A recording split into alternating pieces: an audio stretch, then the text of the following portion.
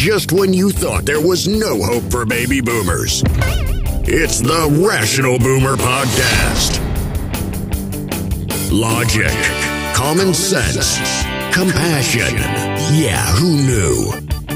Now, here's Mike.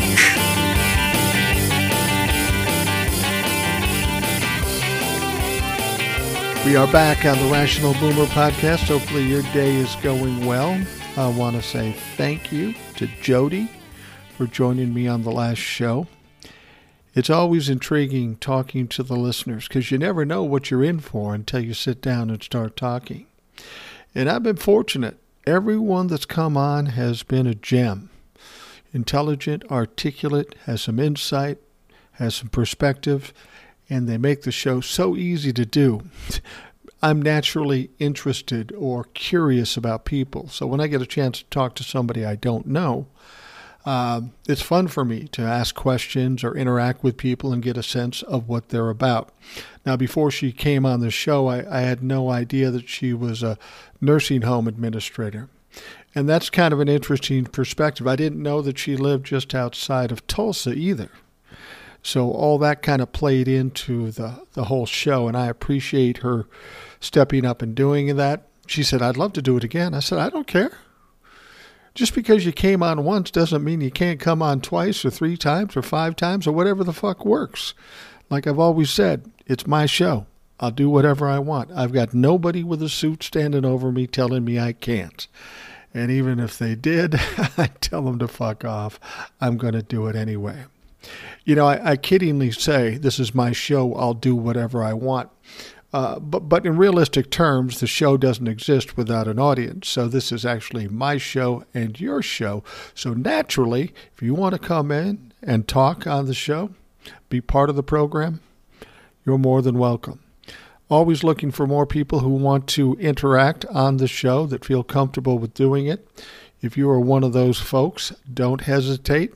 Just email me at rationalboomer@gmail.com. I had one gentleman recently, and it looks like we're going to talk to him next week.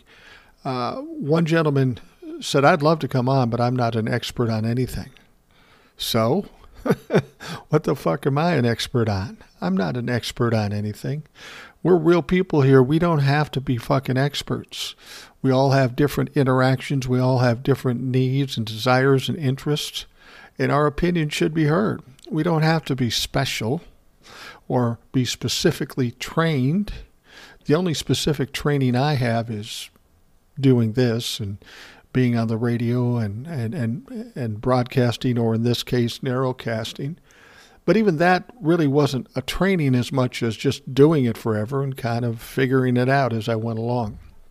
So if you are one of those folks that wants to come on the show, tell us what you know, ask the questions, answer the questions, you're more than welcome. And if you do it once and you like it and you want to come on again, fucking fine. All right, let's talk about some of the news that's going on, and there's some interesting shit. This first story is particularly intriguing. I think it's important. Donald Trump's former trade advisor, Peter Navarro, you know who he is. He's the guy that kept showing up on MSNBC or CNN. He'd come out, roll up his sleeves, and he was a tough guy. And this dumb fuck would come on and confess to being part of the attempted coup. That's what he'd fucking do. Well, yesterday, he was indicted by the DOJ for criminal contempt of Congress.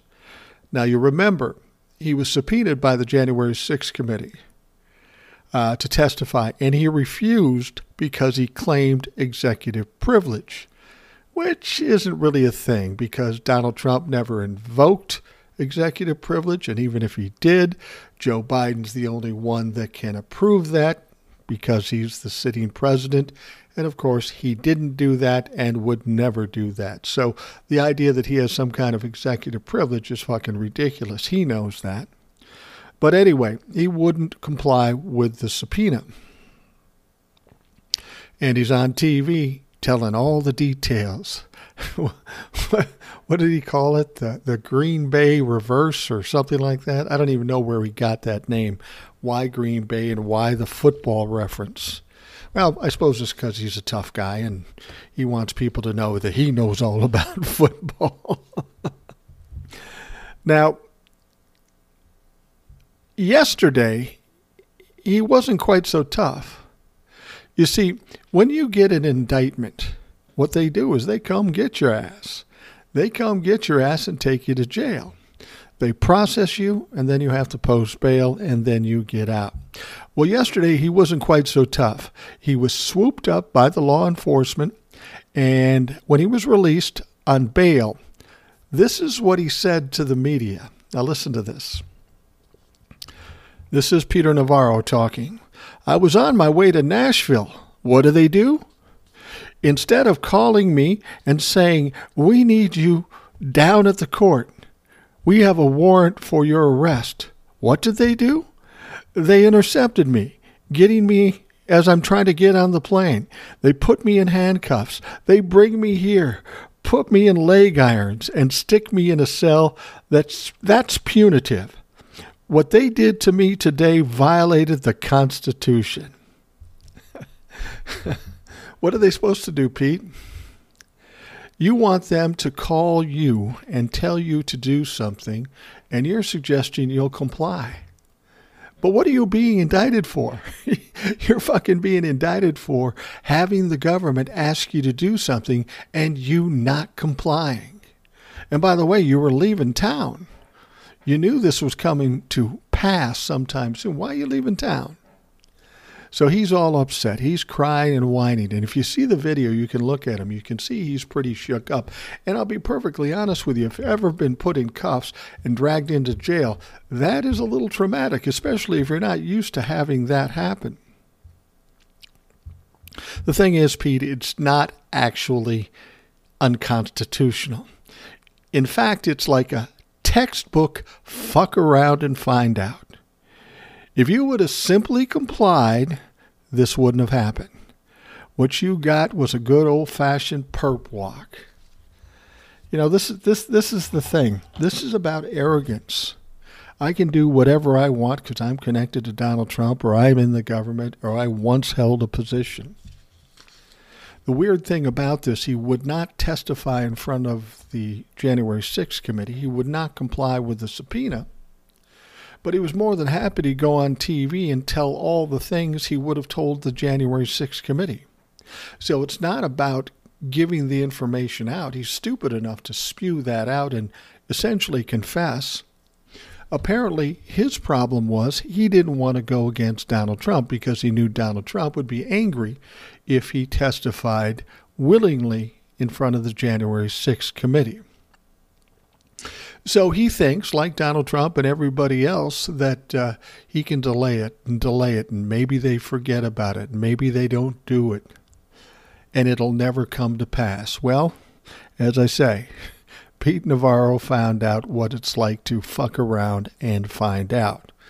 Because now he's indicted. They get him as he's getting on a plane. They put him on handcuffs. They put leg irons on him. They put him in a jail cell. And here's the funny thing that he said. This is the funny thing he said that they told him. I don't know if this is true or not. He said they were kind of making fun of me. They said they were putting me in the same cell where John Hinckley lived. He was really upset. I mean, he seemed shaken up, and I understand that. You get somebody grab you off a plane by surprise and put you in cuffs, that will scare the shit out of you, unless you're a habitual criminal, and I don't know that he's that. He's certainly a fucking dumb fuck. He's certainly a liar, and he's certainly a criminal at this point, but I don't know that he has much experience with it over the years. So now here he is. He finally gets out on bail. He's shitting his pants. He talks to the media. But here's what was interesting about it. I saw this on MSNBC. Apparently he'd been under a sealed indictment as much as like 2 days ago. And then while being under the sealed indictment, not knowing that, he went on MSNBC and started blabbing again. While he's under a sealed indictment. He doesn't know that, but what an inopportune fucking time to be blabbering your mouth away. So now what's going to happen to him is that he's going to go on trial, and theoretically he'll be convicted because he did exactly what he's being accused of. He ignored a subpoena. There's no two ways about it. That's what he fucking did. Just like Steve Bannon. Steve Bannon ignored the subpoena, did not comply, and now he's going to trial. Now, a lot of people are saying to me, yeah, but nothing's going to happen. Look at Steve Bannon. Nothing's been happening. What? Don't you fucking read? Don't you listen? Steve Bannon's trial was delayed. I will give you that. But do you know when Steve Bannon's trial is going to be? Next month, July. He extended it out as far as he could, but he's going on trial in July. And guess what? Just like Pete Navarro, he's going to get convicted because he did exactly what he's being accused of. You were subpoenaed to appear in front of Congress. Did you show up? No. Okay, you're fucking guilty. It's as simple as that. Now, there was some other news regarding these criminal contempt referrals and possible indictments. And I know there's a lot of people who heard this story and were upset about it, but you have to understand the parameters here. The Department of Justice has informed the House Select Committee investigating the January 6, 2021 insurrection that it will not indict two former Trump White House officials found in contempt by the committee. According to a source familiar with the notification, U.S. Attorney Matt Graves notified Doug Letter, the House General Counsel, that the Justice Department had completed its review and had decided it will not be initiating prosecutions for criminal contempt as requested in the referral against Messrs. Meadows and Scavino. Messrs is just a legal word for misters or whatever. Now, the New York Times first reported that the news that Mark Meadows, former chief of staff of then Donald Trump, and Dan Scavino was his deputy chief, won't be prosecuted. Now, everybody's going, oh, my God, holy shit. See, nobody's going to get anything. Nobody's going to be accountable. They're just all going to get away with it. But you have to understand the circumstances here. The decision by the Justice Department is a blow to the House panel's efforts to enforce subpoenas related to its investigation and could embolden other Trump associates facing similar requests to not cooperate. Well, that's everybody who's not cooperating is already not cooperating. It comes the same day that the former White House trade advisor, again, Pete Navarro, was indicted for failing to cooperate with the committee. Now, unlike Scavino and Meadows, however, Navarro openly defied the committee's request and made no attempt to negotiate terms to comply, and the subpoenas of Meadows and Scavino were complicated. Both officials served in a high-level position in the Trump West Wing and thus had more compelling cases for executive privilege. Each also made an effort to cooperate with the committee at different points in the investigation.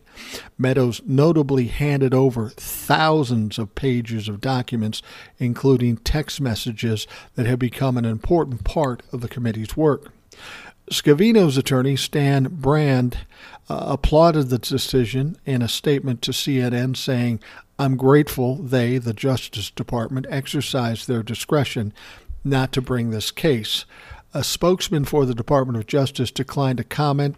A spokesperson for the January 6th Select Committee did not respond. An attorney familiar with Meadows and Scavino's cases told CNN that they were not surprised by the Justice Department's decision. They argued that both men had engaged the committee and that unlike Navarro and Steve Bannon, who have both been indicted, Scavino and Meadows had serious claims of privilege. So what they're basically saying is that they were closer to the president, so they may very well have had some issues with some of the information they had. That's kind of bullshit, to be perfectly honest with you. The DOJ kind of has to pick and choose who they're going to prosecute because with this January 6th shit, there's going to be a lot of prosecutions going on.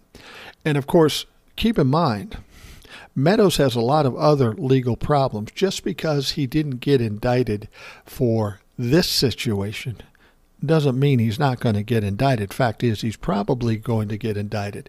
And maybe that's why they chose not to do it. They didn't want to confuse the issue. The bigger issues are coming. And we'll see that in the hearings, the televised hearings, and some of the information that's gotten out. Dan Scavino, we haven't heard too much about. But people are seeing this as, oh, it's horrible. They're not going to be indicted. Well, you want to wait a minute on Mark Meadows particularly. Some of the things he did were pretty egregious when it comes to trying to overthrow this country. So he's going to be looked at for many other things. They may just not have indicted him on this because they didn't need this messing up the rest of the bigger stuff. Dan Scavino, he's kind of a little player. He was Mark Meadows' lackey, and yeah, he was probably involved, but he was tied to the Oval Office, and that makes everything a little bit tougher. So if you're upset that Meadows and Scavino didn't get indicted, just relax. It's not a problem. It's not surprising. And like I say, Mark Meadows has plenty of other bigger issues hanging over his head. Once these hearings start and once they're concluded, you're going to see a lot of people getting referrals to be indicted, and those indictments will come down. It's not just about not showing up to testify in front of the January 6th committee. We're talking about treason. We're talking about sedition. We're talking about trying to overthrow the government. They aren't going to just set those aside. So they're not done with Mark Meadows. Don't worry about this. This is a little thing. This is minor. I mean, the fact of the matter is, Mark Meadows turned over enough shit to give them a bigger case. Are you going to treat Peter Navarro or Steve Bannon, who did nothing, absolutely nothing? Are you going to treat them the same way, meaning Scavino and Meadows, in spite of the fact that they turned over a bunch of stuff and it was important stuff that was going to help them down the road? I'm not really worried about this. This isn't a big deal. And I think the people who are looking for something to whine about, they will cry about that. But I'm telling you right now, don't worry about it. There's bigger fish to fry when it comes to Mark Meadows, and it's yet to come. Okay, here's something that's interesting. And, we've heard the rumors, but this ends up being factual. It comes from a good source. There was a classified U.S. report obtained by Newsweek, and it says that Vladimir Putin underwent treatment for cancer in April of this year. Now, 3 intelligence leaders that were part of this report described that Vladimir Putin has quite advanced cancer. That's not surprising by the way he looks and trying to hold his hands in certain ways, involuntary movements with his legs and such. So we've been hearing that he may have cancer. This appears to be verification that he does have, in fact, has cancer, but also that it's advanced. We don't know what kind of cancer. We don't know how advanced. But I'm thinking you'd have to be stage 4 to be considered quite advanced. You can't get more advanced than that. So as I'm looking at Vladimir Putin now, kind of sounded like a dead man walking, because that wasn't the only thing that happened to him. That wasn't the only problem. You see, the report also states there was an assassination attempt on Vladimir Putin in March. Obviously, it wasn't successful, but somebody inside tried to kill Vladimir Putin. We've talked about this whole idea of them kicking him out of office and sending him away someplace because of the crazy stuff he's doing in Ukraine and the threats of nuclear war and all of that. So somebody's thinking about it. I'm guessing he's probably tightened up his security since that attempt. But the idea is bouncing around in the Kremlin. So he's got advanced cancer, and he's got people among him that want him dead. Does not look bright. The future does not look bright for Trump's boyfriend, Vladimir Putin. People always say, now, I don't wish death on anybody, but I have an exception here. when they say I don't wish death on anybody, my exception is Vladimir Putin. I hope he dies an agonizing death. I hope his cancer is ass cancer. And people will say that's so mean, but this guy's a fucking monster. He's a monster. He's killed so many people. He went and attacked a pretty peaceful country in Ukraine. Tens of thousands of Ukrainians have died unnecessarily just because of his fucking ego. So if he's lying in bed someplace, dying of some kind of cancer and it's agonizing, good. If someone puts a bullet in his head, all the fucking better. Because you know what's going to happen the moment he dies. The moment it's announced that he dies, there will be celebrations all over the world. The only downside to this is I wish he had died prior to invading Ukraine, prior to the death and destruction he inflicted on Ukraine. We need to get a death lottery going, you know? Everybody picks a date, puts some money in, whoever wins takes the pot. There is no way, no how I'm going to feel sorry for Vladimir Putin dying of cancer and at risk of being assassinated. He earned that. His behavior over, 30 years, he has earned this. He has been an absolute monster. He is a killer. He is a criminal. He is corrupt. He is a thief. There is nothing good about Vladimir Putin, and I'm looking forward to the day we can say, Vladimir Putin is dead. Yay, let's have a fucking party. And there'll be people on the Republican side saying, oh, that's mean. You wish somebody dead. I wish that motherfucker dead. I've got a few others in the Republican Party I wouldn't be too sad about either if they passed away. But let's focus on Vladimir Putin. This guy needs to be dead. He is a scourge. He is a cancer on this world. He inflicts pain and suffering on tens of thousands, hundreds of thousands of people. Look what's happening in Russia now because of the sanctions, and those sanctions are there only because of the behavior of Vladimir Putin. So nobody should feel sorry for Vladimir Putin. He's going to hate the fact that this got out, the fact that he has cancer, there was an assassination attempt, because this makes him look weak. Now, the thing about it is if I'm dying and I've got people that want to kill me, maybe it's time to change the attitude, you know?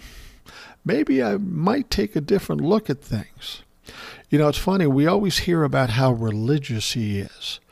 Was he religious before he got cancer?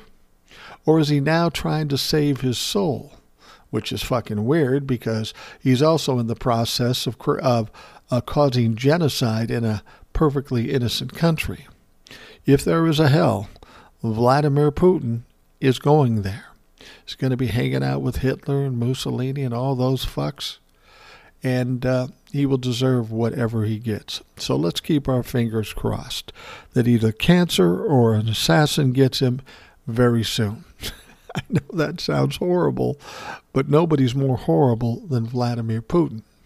So I'm honestly, I've said this before, the situation in Ukraine and half the problems in the world will either slow down or go away the moment he is dead. Now, I don't know who's going to take over for him, if that person is any better, but they're going to be weak in the first parts of it.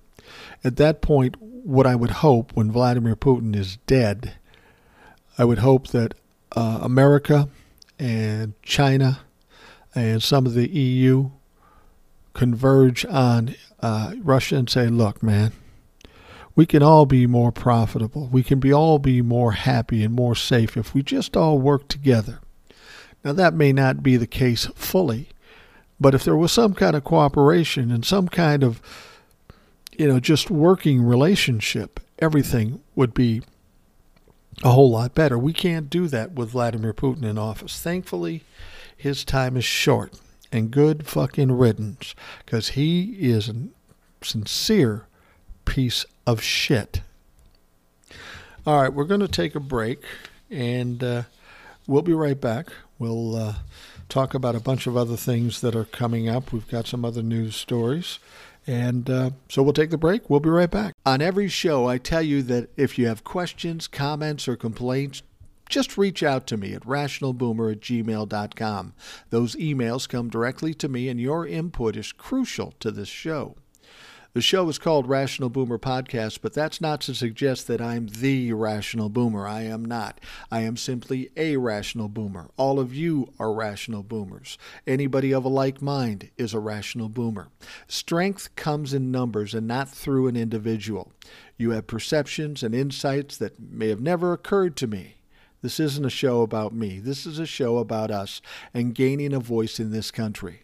There's 70 million baby boomers in this country. Yeah, I know the younger folks would prefer to push us aside. Every generation has done that. But we are a formidable force if we can get together and speak in one voice. This is why I encourage you to let your friends and family know about the Rational Boomer Podcast, not to satisfy my ego, but to give us more power, a stronger voice, to help right this ship we call the United States of America. Lastly, I'm offering the opportunity for my listeners to be on the show. Now, it could be 2 minutes, it could be a half hour, it could be the whole fucking show. I'd much rather have you on the show than somebody pimping a podcast or a book. I want to hear what you think. I want to know what you know. The Rational Boomer Podcast is all about us. Well, believe it or not, we have finally a decision in Pennsylvania. Former hedge fund CEO David McCormick conceded the Republican primary in Pennsylvania for U.S. Senate to celebrity heart surgeon Dr. Mehmet Oz, ending his campaign Friday night as he acknowledged an ongoing statewide recount wouldn't give him enough votes to make up the deficit. So, Dr. Oz, the fucking charlatan, he was the one that was endorsed by Donald Trump. Now you're going to hear Donald Trump getting excited and see, I'm the kingmaker, I'm doing this, although he's got a lot of failures. Some people might look at this as bad news because Donald Trump's guy got the primary win. And in actuality, it's probably a good thing. Dr. Oz is a charlatan. He's a fucking liar. He's a piece of shit. And you know how the Republicans are like, America first. I heard a little thing about Dr. Oz. In 2018, during the midterms, he did not vote in this country. However, he did vote in his home country of Turkey. Oh, the Republicans will love the fuck out of that, won't they? Fact of the matter is, there's a lot of Donald Trump supporters or Republicans in Pennsylvania that didn't like Dr. Oz. That's why he didn't win an immediately decided election. Now, after a bitter campaign that blanketed the airwaves with millions of dollars in attack ads, McCormick issued a gracious concession vowing to help unite the party behind Oz. He said, "It's now clear to me, with the recount largely complete, that we have a nominee." He said, "And today I call Mehmet Oz to congratulate him on his victory." McCormick's concession cements a general election campaign between Dr. Oz, who was endorsed by former President Donald Trump, of course, and Democrat John Fetterman in what is expected to be one of the nation's premier Senate races. Already the national parties are sponsoring attack ads on TV in a presidential battleground state that is still roiled by Trump's baseless claims of stolen election in 2020. Now, the result could help determine control of the closely divided chamber, and Democrats view it as perhaps their best opportunity to pick up a seat in the race to replace retiring two-term Republican Pat Toomey. So, if the Democrats can win in Pennsylvania, that gives them a little more of an edge and takes a little power away from dumbfuck Manchin. Now, the reason I think having Dr. Oz as the candidate is a good thing is because he's probably the crazier of the two. He's the more outgoing. Oz is more arrogant. Now, don't get me wrong. McCormick is a fucking piece of shit, too. He's all about the big lie. He would have been just as as good as the candidate, but Oz is a little weirder, a little crazier, and obviously there's a lot of Republicans that have distaste for this guy. And see, that's the interesting thing about this primary, is there was a lot of division as to who was going to win. I mean, we went down to the wire. It's not till now that they come up with a winner after recounts and they were going to go to court and all this shit. So there's a lot of division in the Republican Party. However, with Fetterman, he beat his opponent by like 40 points. So everybody is pretty well behind Fetterman as the candidate for the U.S. Senate in Pennsylvania for the Democrats. Now, of course, he was running against Connor Lamb, who's kind of an established politician who people thought would do pretty well in this. Fetterman is the lieutenant governor of the state. He's a little more meat and potatoes kind of guy. He's kind of he doesn't look like your typical politicians. He's wearing T-shirts. He's got the goatee. He talks plainly, and I think a lot of people will like that from him. The one negative with Fetterman is that he had a stroke. Yeah, John Fetterman had a stroke like 3 days before the primary. And in a lot of situations, that would spell trouble for that particular candidate. If people don't think he's healthy enough to do it, they aren't going to vote for him. Well, 2 days later, we have the election, and he has a resounding win over Connor Lamb. So people are pretty solid behind him. He's coming along, and he'll be fine, apparently, by the general election. It'll be interesting to see how it affects his campaigning. It'll be interesting to see what the perception of the public is since he's gone through this. But we're going to watch it closely.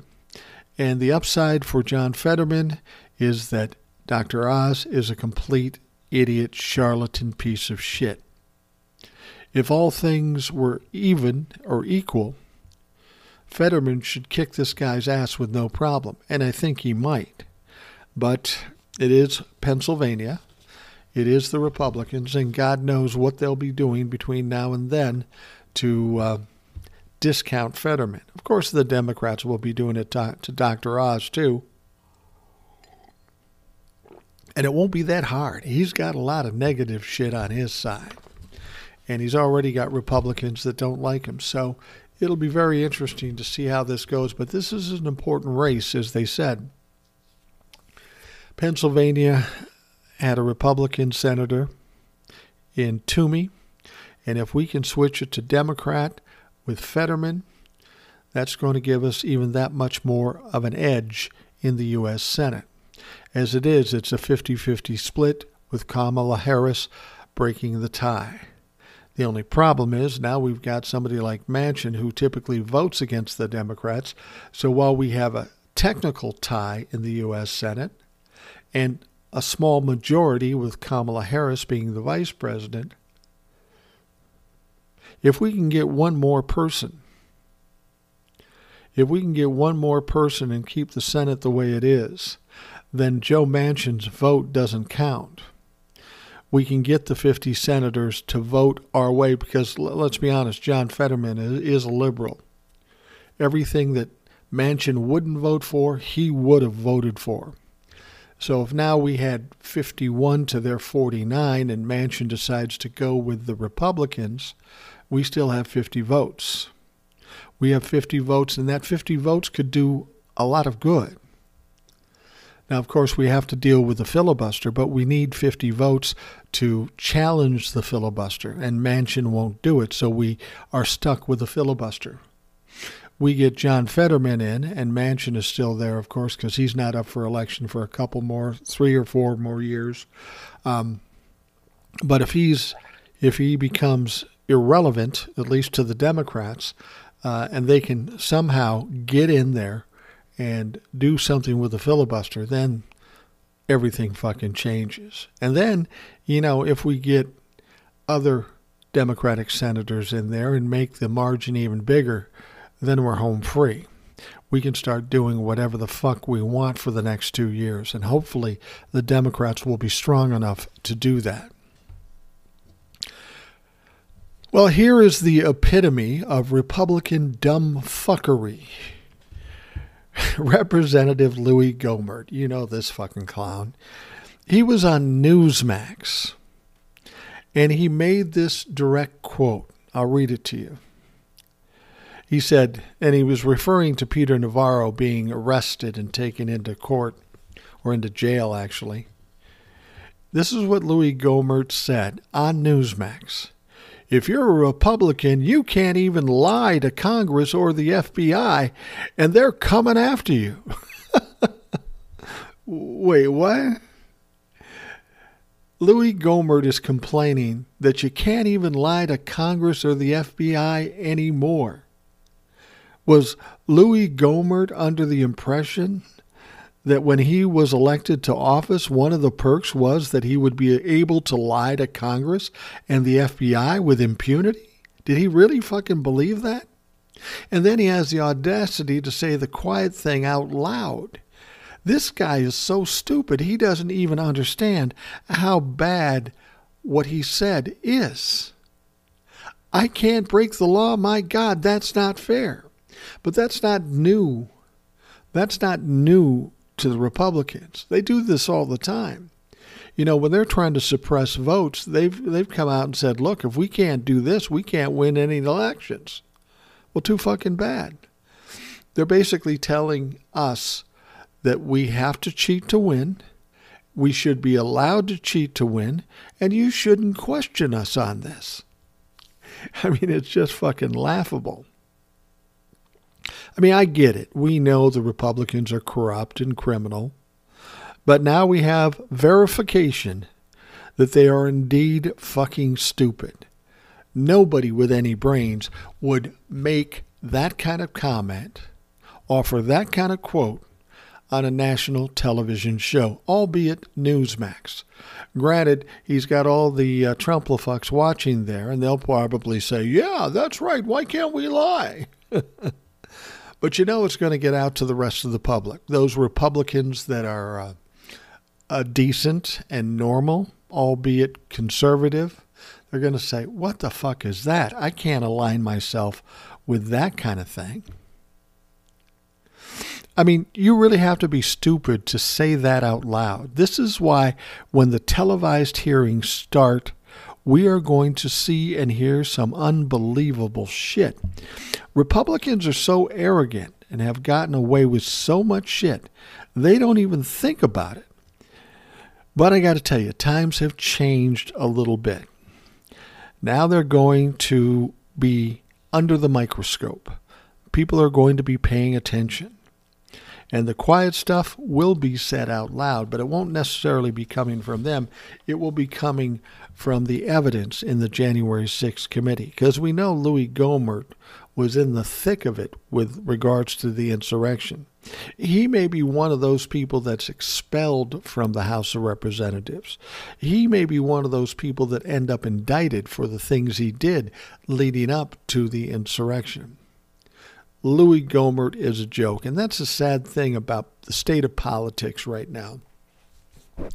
There's always been bad politicians, but we have absolutely fucking silly, stupid politicians. Just to name a few, Matt Gaetz, Jim Jordan, who's got his own set of problems, Lauren Boebert, Marjorie Taylor Greene, Louis Gohmert, Tommy Tuberville. All these fucks, they constantly say stupid shit. Now, there was a time back in the day, like back in the 60s, 70s, even the 50s, when somebody would say something just off course a little bit, they would be sacrificed by their party.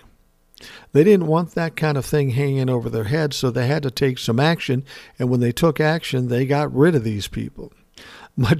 Much like they did with Madison Cawthorn. Yeah, they dumped his ass on his in a ditch someplace, and he's pissed. And of course, now he's talking about retribution and coming back and exposing some things. That should be fun. That should be fucking entertaining. We heard from another Republican, and I never know how to take this guy. Sometimes I think he's sensible, and other times I think he's a fucking idiot. But he is a Republican, so clearly he probably is an idiot. I'm talking about Republican Senator Ben Sasse. Now, he's not running for president this time yet, but he has a harsh message for his party. He's speaking against his party. Now, we know what that did for Kinzinger and Cheney. We'll see if it happens to him. He says it's time to stop humoring Donald Trump and those within the GOP who support him. He goes on to say, we Republicans have a choice to make. We can either continue to drift as a party that exists as a vehicle for the grievances of the angriest, oldest folks, or we can be the future-focused party of 2030 with policies centered on the future of work and the future of war, Sasse said in a speech Thursday night. And he did that at the Ronald Reagan Presidential Library in California. Ironic. In case you missed his point, Sasse made it again later in the address, and here's the key to that. This is what Ben Sasse said.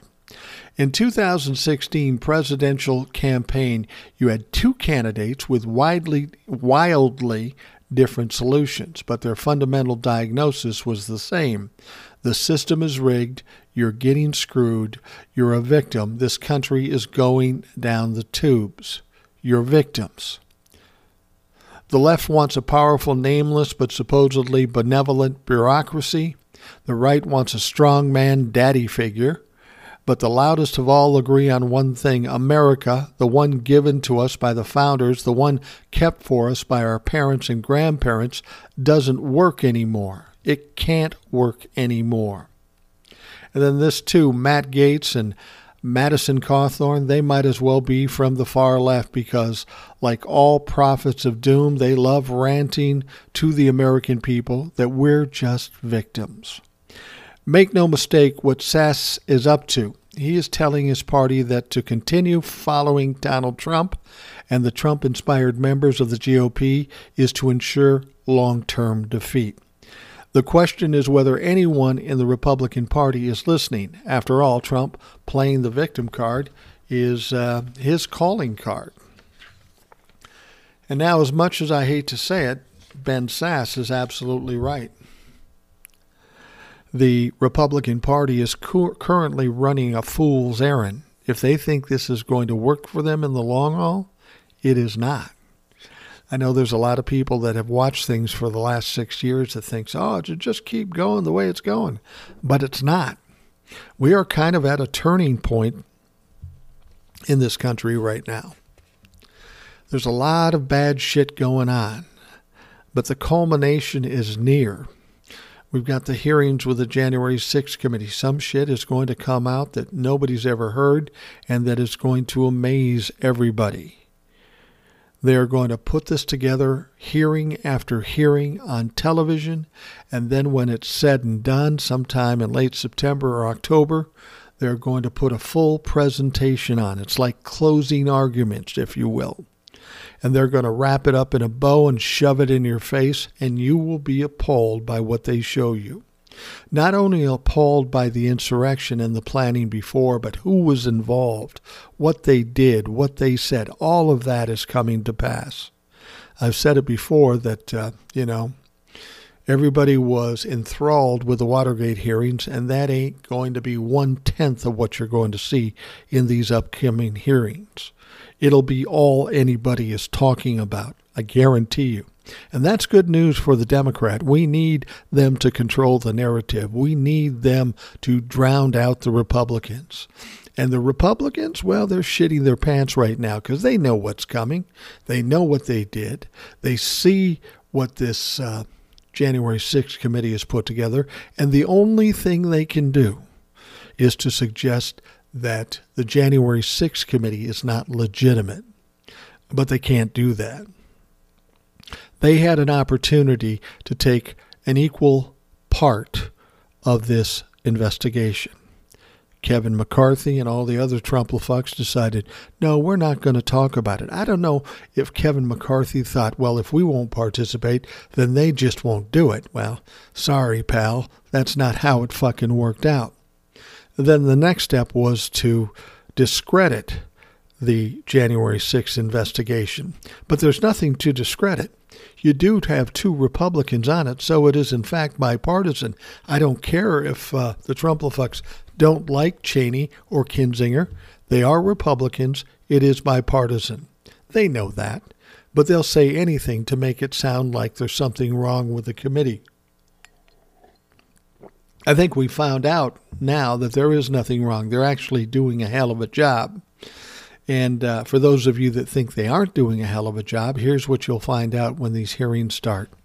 You will be amazed, and you will be impressed, and you will be excited because you will start to see the downfall of the Republican Party. Nothing like this has ever happened before.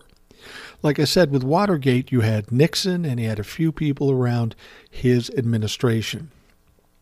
This is going to encompass the president. This is going to encompass his administration. This is going to encompass his cabinet. This is going to encompass people in the House of Representatives and people in the Senate. It's going to involve people outside of government that are assistants or lobbyists or whatever the fuck it is. This is going to expose so much shit. It's going to be like nothing we've ever seen before. And don't kid yourself. You always think the Democrats are weak and they're going to do nothing. Well, what we're going to see with 8 hearings in June, and that's just June. As I understand it, these hearings may go through September, and as I said, there will be a final presentation to pull everything together sometime late September or October. This is going to be a shitstorm for the Republicans. You're going to see them bolting from Donald Trump. You're going to see people making excuses, and you are going to see a fucking shitload of indictments. Could be Donald Trump, may not be Donald Trump, but everybody around Donald Trump, including family members, they are all at risk of getting indictments. All right, we'll wrap this up with a little good news, a little more good news. The jobs report came out. U.S. employers added a healthy 390,000 jobs in May, extending a streak of solid hiring that has bolstered an economy under pressure from high inflation and the interest rates. Now, last month's gain reflects a still healthy job market, despite concerns the economy will weaken in the coming months as the Federal Reserve steadily raises rates to fight inflation. The unemployment rate was unchanged. It stayed the same, but it's pretty low at 3.6%. Now, businesses in many industries remain desperate to hire because their customers have kept spending freely despite the intensifying concerns about inflation. Understand, people were locked down during the pandemic. They weren't spending money. When they finally got their freedom, they saved up a lot of money, and they're now spending wildly. And that spending is part of the reason why inflation is happening in this country. Americans' finances have been buoyed by the rising pay, and the unusually large pile of savings they accumulated during the pandemic, as I said. Workers in general are enjoying nearly unprecedented bargaining power. The number of people who are quitting jobs, typically for better positions at higher pay, has been at or near record highs for 6 months. The strength of the job market is itself contributing to those inflationary pressures. With wages rising across the country, companies are passing on at least some of their increased labor cost to their customers in the form of higher prices. The cost of food, gas, rent, and other items, which fall disproportionately on lower-income households, are accelerating at nearly the fastest pace in 40 years. So a good jobs market is a good sign, but it's also a bad sign. We've got still some issues with supply chain. We've got the war in Ukraine with the gases, and the gas prices are going up pretty high, higher than I thought they'd go. But because people have a lot of extra money, they're spending it. They're buying things. They're taking their discretionary money and buying things. And that's part of the reason why we have the inflation. It's not the only reason, but it's part of the reason. So somehow with the Fed raising interest rates, hopefully that helps to level things out. But it may be too far out of control for that to do it. There's got to be some other things that do that. Part of this is too gouging. You've got companies in the oil business that are reporting record profits, and they're raising their prices because allegedly the cost of their product, oil, has gotten higher. Well, it probably has gotten higher, and they've marked it up proportionately, but then they've taken it another step further. They said, well, while we're raising rates and everybody else is raising prices, why not us? They're taking this opportunity to gouge us. And it's not just the oil companies, it's other companies too. They are gouging us. And has to be some way to get a hold on that. I know they're passing some bills to try to stop that, but they've got to get a handle on it because this is a problem. These people that own these big corporations don't mind bleeding you, and that's exactly what they're doing. So we'll see what Biden can do and what the Congress can do to try to level things off. That's the thing about inflation. We had big inflation in the 70s. At some point, it does stop, and it comes down. It's like everything else, gas prices, home prices. I'm looking at the prospect of maybe buying something in Georgia. I told you that. Just a small condo, nothing inexpensive actually. Just something for the family and a way to protect some money for my kids when we're gone. And the prices are pretty high. If I went to Georgia right now and I wanted to buy something now and say the price is $150,000, I would have to offer probably $165,000 to actually get that offer accepted. There is very little that's going in Georgia, at least in the areas I'm looking at, that last more than a couple of days, and they're always higher than the asking price.